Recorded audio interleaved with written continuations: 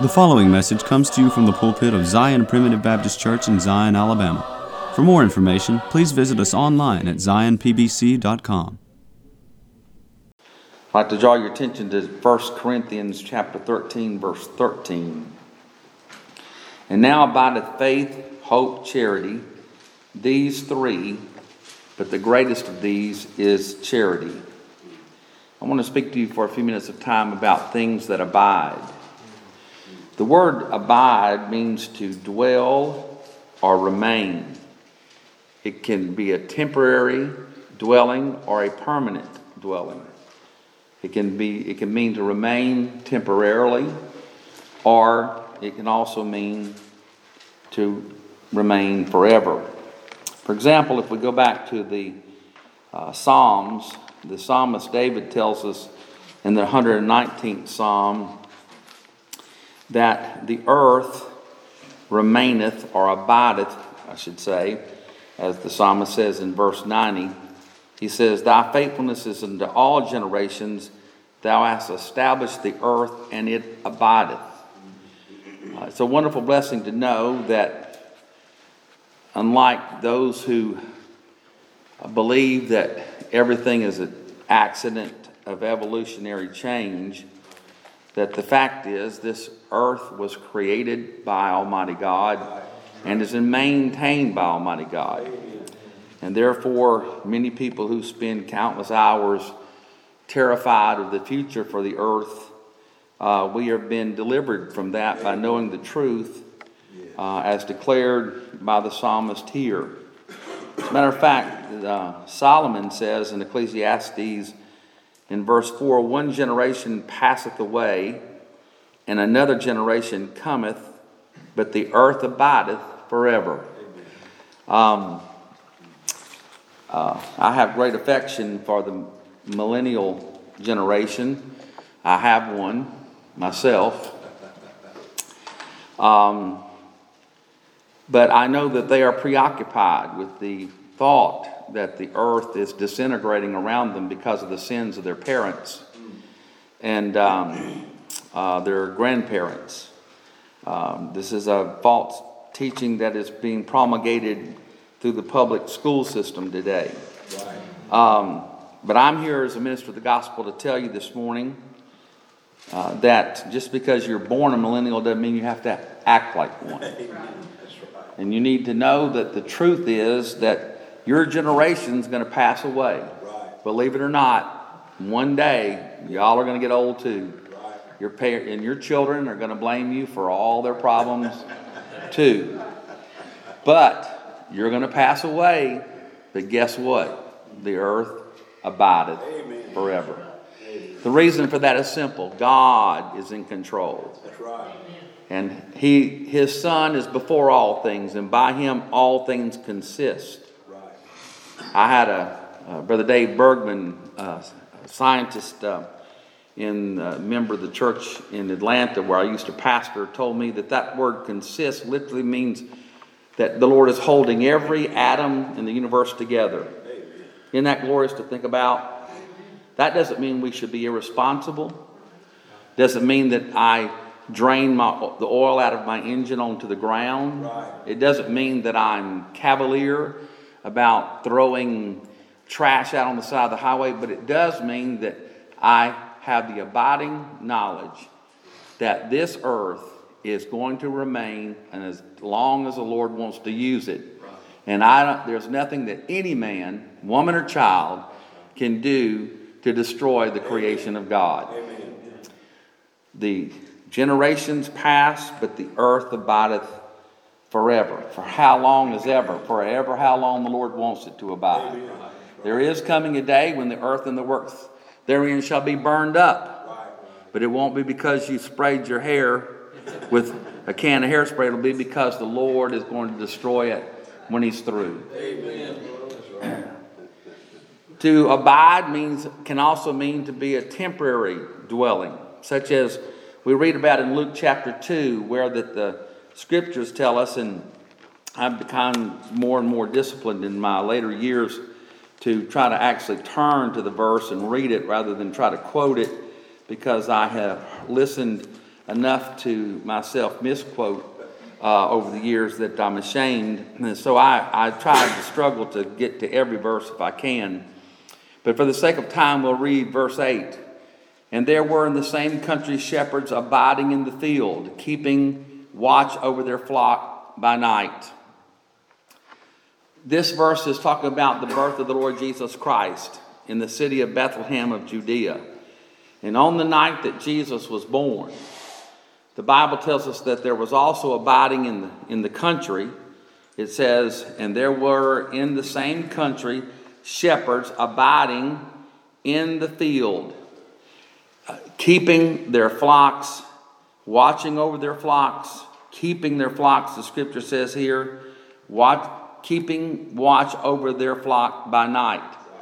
Now the reason why, one of the main reasons we know that the Lord Jesus Christ was not born in the dead of winter is because shepherds do not lay out in the field watching their flocks by night.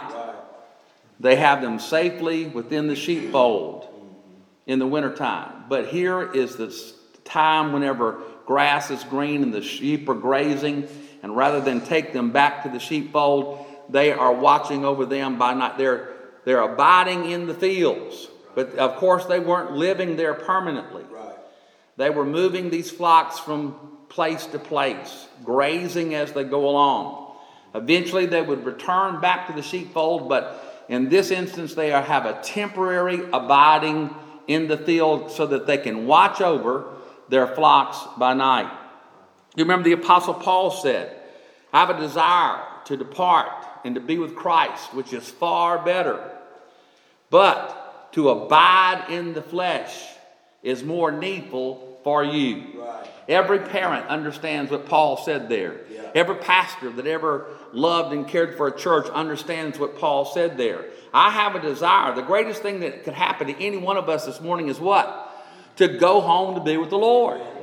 He said, I have a desire to depart. I like what Elder Sonny Powell said about that verse. He said, when you go to the airport and you see arrivals and departures, when you see people going down the departure concourse, you don't say, well, they'll never see them again. They're just going to disappear out there. They're departing.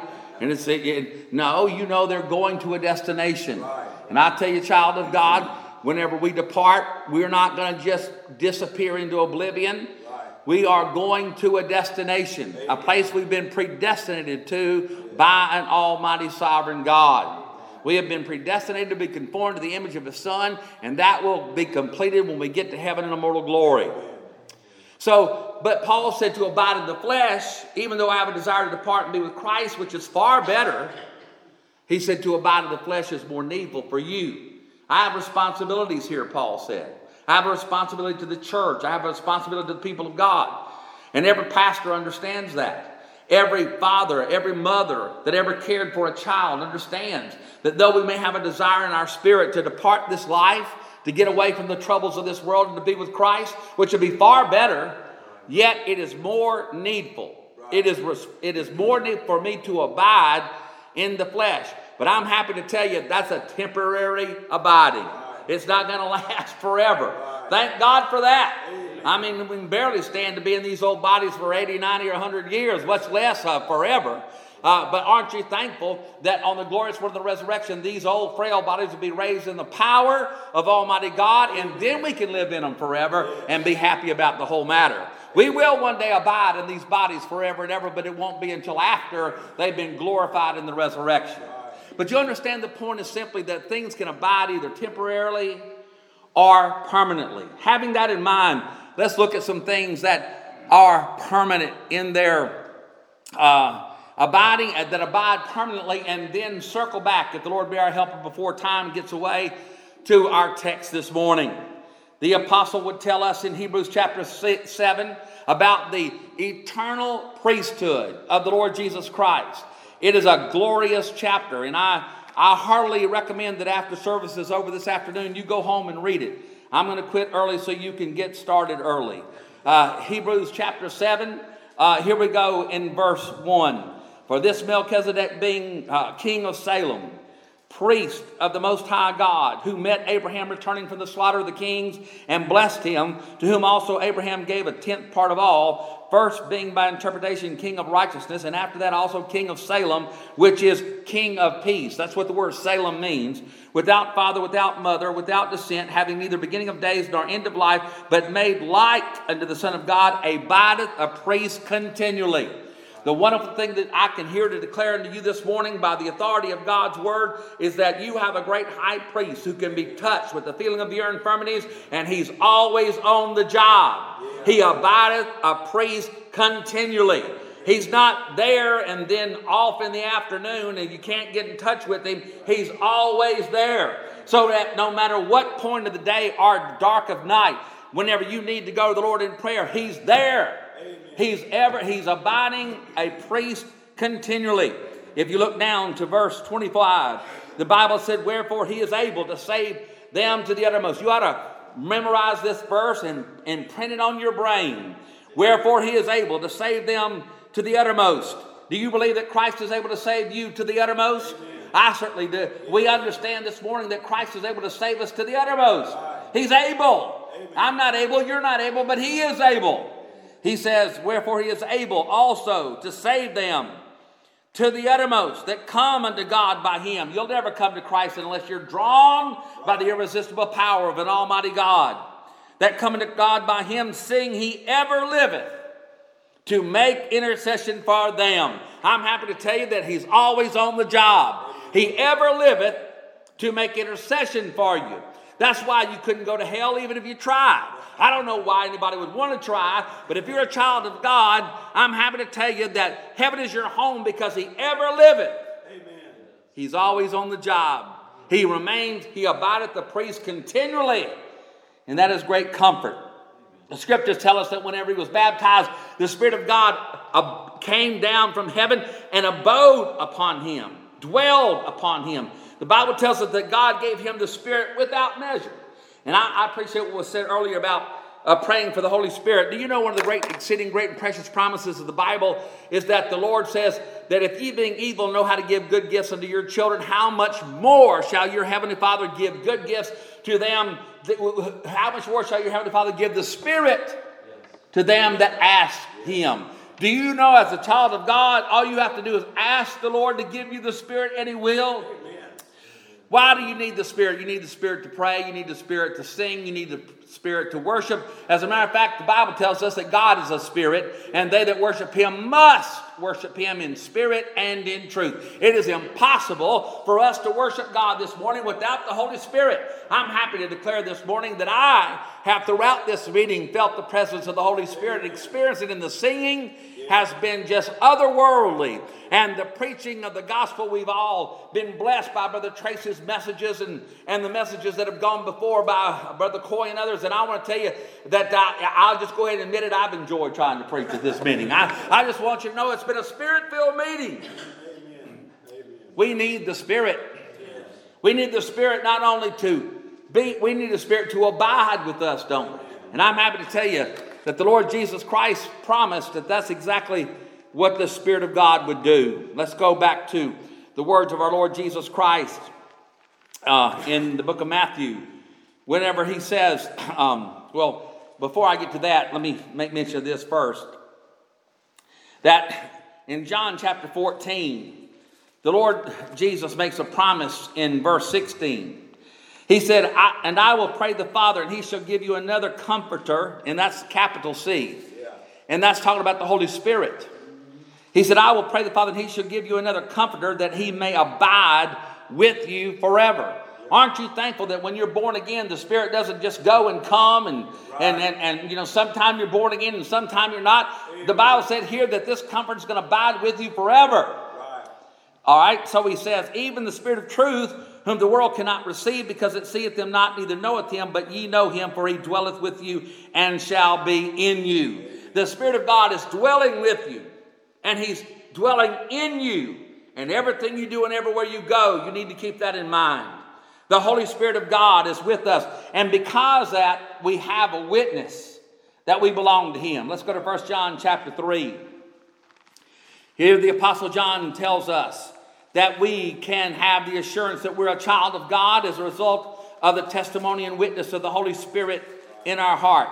1 John chapter 3, verse 24, and I'm just moving along quickly. I mean, there's much more to be said, but we're skipping along top water this morning. 1 John chapter 3, verse 24, and he that keepeth his commandments dwelleth in him, and he in him. And hereby we know that he abideth in us. How do we know that God abides in us? By the Spirit which he hath given us. How do we know that God is abiding in us? By the Holy Spirit. And that's why that we need to sing in the Spirit, pray in the Spirit, preach in the Spirit, worship in the Spirit, walk in the Spirit, live in the Spirit, because it's by the Spirit that we honor God, worship God, glorify God, and have the witness that we are one of His. Amen. Jesus Christ is the Word of God. As you remember in John chapter 1, in the beginning was the Word was with God. The Word was God. All things were made by Him. Without Him, nothing was made that was made. You understand that Jesus Christ is that Word in that verse. Amen. In the beginning was the Word. The Word was with God. The Word was God. The Word was made flesh. That's when He was born in Bethlehem. But He was already with the Father before He was born. The Word was made flesh and dwelt among us, John tells us, all right? Now that you know who that Word is, go with me over to the book of 1 Peter chapter 1. Here the Apostle Peter gets carried away about the joy of our salvation. And, what a glorious truth it is. But in 1 John chapter 3, this is 1 John. The Apostle Peter wouldn't be talking in 1 John. I need to slow down, hadn't I? In 1 Peter chapter 1, verse 23, the Peter says, being born again. Being born again. Not getting born again, being born again. Right. Not of a corruptible seed, but of an incorruptible. By the word of God. Now, I know that a lot of people wish that was talking about the Bible, because that would confirm their false doctrine that you got to hear the gospel in order to go to heaven. But I'm here today to tell you that this is not talking about the Bible. Amen. And I'll tell you why I know it's not talking about the Bible. Because this is an incorruptible seed. Right. The Bible tells you plainly that there are many which corrupt the word of God. Right. There are many people in this world that corrupt the word of God. All you got to do is go to the local bookstore. Right. And you'll see all kind of corruptions of the word of God. But this is a word, the Bible says, being born again, not of corruptible seed, but of incorruptible, by the word of God, which liveth and abideth forever. Who's that talking about? Jesus Christ the Lord. You're not born again by the Bible. I love the Bible. My whole life is centered around the Bible. There's nothing I'd rather do in my life than to preach from the Bible. The Bible is essential to everything we know and understand about God. Now, we know God through the Holy Spirit. I don't have time to get into that. We'll be here all day. But we know God by regeneration, but we know about God. That not only through our experience in nature, but more so through what God's Word teaches. You understand the difference, right? If y'all don't know I'm an old Baptist by now, you at least know I'm leaning in that direction. But here's what I want you to see. This is not talking about the precious Word of God, the Bible. It's talking about the precious Word of God, the Son of God, who liveth and abideth forever. That's who you're born again by. Being born again, not by corruptible seed, but by an incorruptible, by the Word of God that liveth and abideth forever. You know, there's one of my favorite verses in all the Bible to prove that God, our salvation is not dependent upon our faith. I'll tell you, faith is important. We hope to get to that in a second. We hope to get to that in 2 minutes. But I'm here today to tell you that thank God your salvation is not dependent on your faith. Amen. The Bible, where does the apostle tell us? He tells us that, and Paul tells us in 2 Timothy, he says that if we believe not, if we deny him, he'll also deny us. If we believe not, what? Yet he abideth faithful. Amen. He cannot deny himself. God the Father will not deny God the Son because they're both one and the same. Right. You say, I don't understand that. Neither do I. but I believe it. God, it's a mystery that I believe. If I could, you understand? Without controversy, great is the mystery of godliness. I don't understand how these three are one, but I do believe it. God the Father, God the Son, and God the Holy Spirit. And these three are, there are three that bear record in heaven, the Father, the Word, and the Holy Ghost. And these three are one. I believe that. I can't explain it, but I believe it. All right? Now, so, God is not going to deny his Son, because that would be God denying himself. Isn't that glorious? And so, if Jesus died for you, you may not have the faith you need in him, but I'm here today to tell you he still abides faithful in spite of your faithlessness. That's right.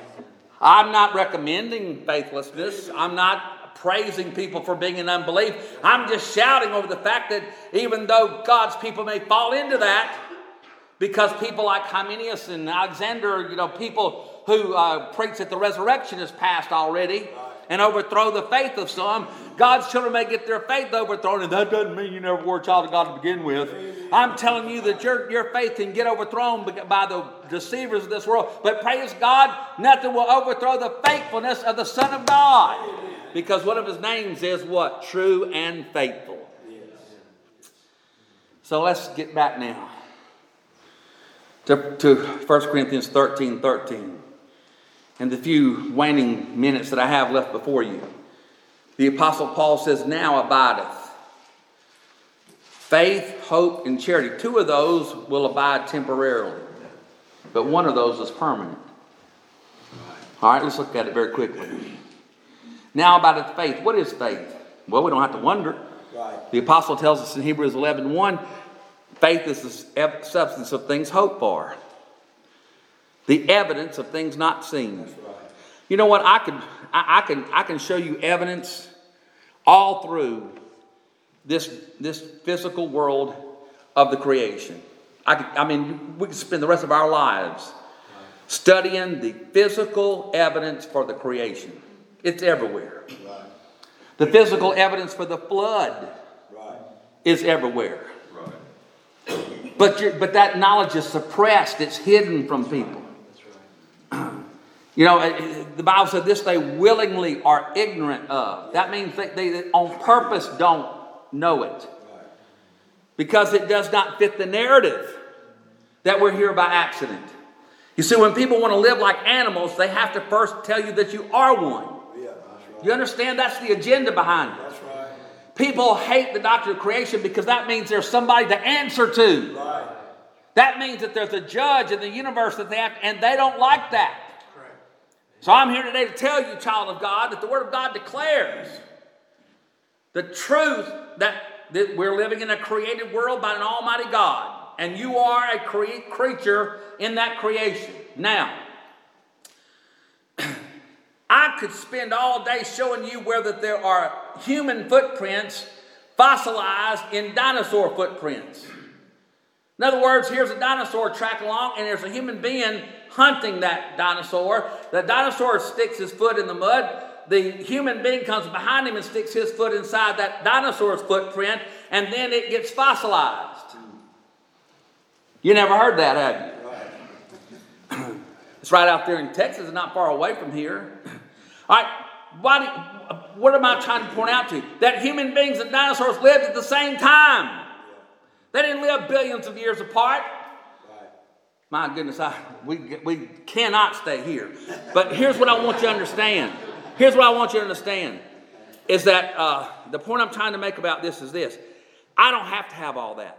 Right. Amen. My faith tells me Genesis 1:1 is true. Amen. Faith is the substance of things hoped for, the evidence of things not seen. Why do I believe in God? Faith tells me that is the evidence I need to believe in God. He that cometh to God must believe that he is, that he exists. The atheist says he doesn't exist. And that is a rewarder of them that diligently seek him. The absoluter says he doesn't reward. But what does God's word say? He that cometh to God must believe that he is, and that he is a rewarder of them that diligently seek him. There's a reward for seeking the Lord diligently. All right? So, what I want you to understand is that even if I could spend all day ridiculing into absurdity the doctrine of evolution, There's not one shred of evidence in the fossil record of a transitional form between species. Not one. There's no half ape, half man. There's no 1/4 ape, 3/4 man. There's no 1/8 man, 7/8 monkey. There's no forms transitional form between a monkey. There may have been some monkeys who wanted to identify as a man. I couldn't resist it. I just had to throw it in there. I know there's some men who are trying to identify as monkeys. I know that. But I want you to understand that there's no transition. You cannot go to the fossil record and find a legitimate fossilized half human, half ape. You know why? Because it's not true. You find humans, you find apes, you find species. Somebody said, what came first, the chicken or the egg? The chicken did. Amen. For crying out loud. Anyway, the point is simply this, is that if I didn't have all that, I still would believe in Genesis 1:1. Because faith is the evidence of things not seen. The substance of things hoped for. Now we get over to hope. See, all right, so we need faith to believe in something we don't see, right? And what is hope? Hope is the earnest expectation of the creature. It's the expectation. You know, whenever you go into battle against Satan, you're supposed to have on the whole armor of God. One of those pieces of armor is the helmet of salvation. It's the expectation of winning. It's the positive outlook on the battle because I've got all my armor on. And because I have my armor on, I'm expecting the Lord to bless me to win this battle. Now, if you don't have all your armor on, you can expect to lose. All right? But what is hope? Hope is an expectation, the earnest expectation. Paul says over here in Romans chapter 8, he gets carried away talking about the resurrection. And he said, for we know that the whole creation groaneth and travaileth in pain together until now, and not only they, but ourselves also, which have the first fruits of the Spirit, even we ourselves groan within ourselves, waiting for the adoption, to wit, the redemption of our body. That's the resurrection. See, we've been redeemed, but we've been redeemed not only in soul, but also in body. And on one day, the Lord's going to raise that body because He bought it. He paid for it. He's not going to leave it behind. He said, for we are saved by hope. We are saved by hope. We're saved by expecting that resurrection. When you're standing at the graveside of a loved one, you're saved from despair and agony and bitterness and sorrow, because it doesn't mean you're not grieving. It doesn't mean you're not going to miss them, but you have the expectation of seeing that loved one again. It saves you from despair. And not only that, but it saves you from being afraid to die, because you know that you'll live again. We're saved by hope. We're saved by the expectation that one day we're going to live with God in glory when this life is over. That the minute we close our eyes in death here, we wake up in the presence of God there. And one day the Lord's going to come back and raise up our bodies and fashion them like into the glorious body of the Son of God. And then He's going to carry us home to live with His Heavenly Father forever and forever. In that spiritual world that has no end. So we hope for it, right? We hope. We're expecting it. We need faith down here. We need hope down here because we can't see and because we don't know the future. But I love whoever thought up the saying, I don't know what the future holds, but I know who holds the future. Amen. And so now abideth faith and hope, but it's a temporary abiding, isn't it? Because Paul goes on to say, for we are saved by hope, but hope that is seen is not hope. For what a man seeth, why doth he yet hope for? Once you see it, you're not hoping for it anymore. It's here. And one day we're not going to need hope anymore because it'll be here. The Lord will come back. It's going to happen. It's a real event. And when the Lord comes back, He's going to carry us all home to be with Him in heaven. There's nobody up in heaven who said, I sure hope I go to heaven. Because they're there. There's nobody up in heaven saying, I hope the Lord's my Savior. Because He's right there. But down here, what? I hope I'm going to heaven. I hope the Lord's my Savior. Why? Because I don't know it beyond a shadow of a doubt. I don't know it beyond a shadow of a doubt. So what does the Lord give me since I don't have perfect knowledge like him? He gives me hope. But I won't need hope on resurrection morning, and neither will you. Faith is my ability to believe in heaven, but when I get to heaven, I won't need faith to believe in it anymore, right? Faith is my ability to believe in God, but when I get to heaven and I'm there with God, I won't need faith anymore, right? So those are temporary dwelling. But look at the third one. Now by the faith, hope, charity, these three, but the greatest of these. The one that's the greatest of those three is charity. That's right. Why? Because charity dwelleth permanently. Charity is simply love, and specifically love in action. And God is love. See, charity is permanent because God is permanent. Charity is permanent because love is permanent. There's never an occasion where love is inappropriate. Amen. There's never an occasion when love is not appropriate. What did the Lord say? The Lord said this: "Hear, O Israel." He was asked, what is the great commandment? He said, "Hear, O Israel, the Lord thy God is one Lord. Thou shalt love the Lord thy God." Is there ever going to be a time whenever that's not going to need to be true? Thou shalt love the Lord thy God with all thy heart, with all thy soul, with all thy mind, with all thy strength. And the second is like unto the first. Thou shalt love thy neighbor as thyself. There's never an occasion when love isn't correct, the correct response.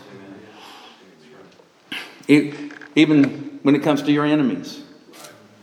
What did Jesus say? Love your enemies. Love them. So faith is vital, isn't it?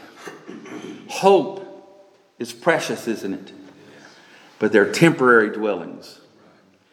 There's a permanent one, though, and it's love. In all eternity, when faith gives way to sight, when hope gives way to perfect knowledge. You know, Paul said in that same 13th chapter, "Then shall we know, even as we are known." When hope gives way to perfect knowledge, what will abide continually? The love of God.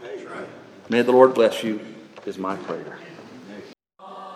We thank you for listening to today's message. For more information, please visit us online at zionpbc.com.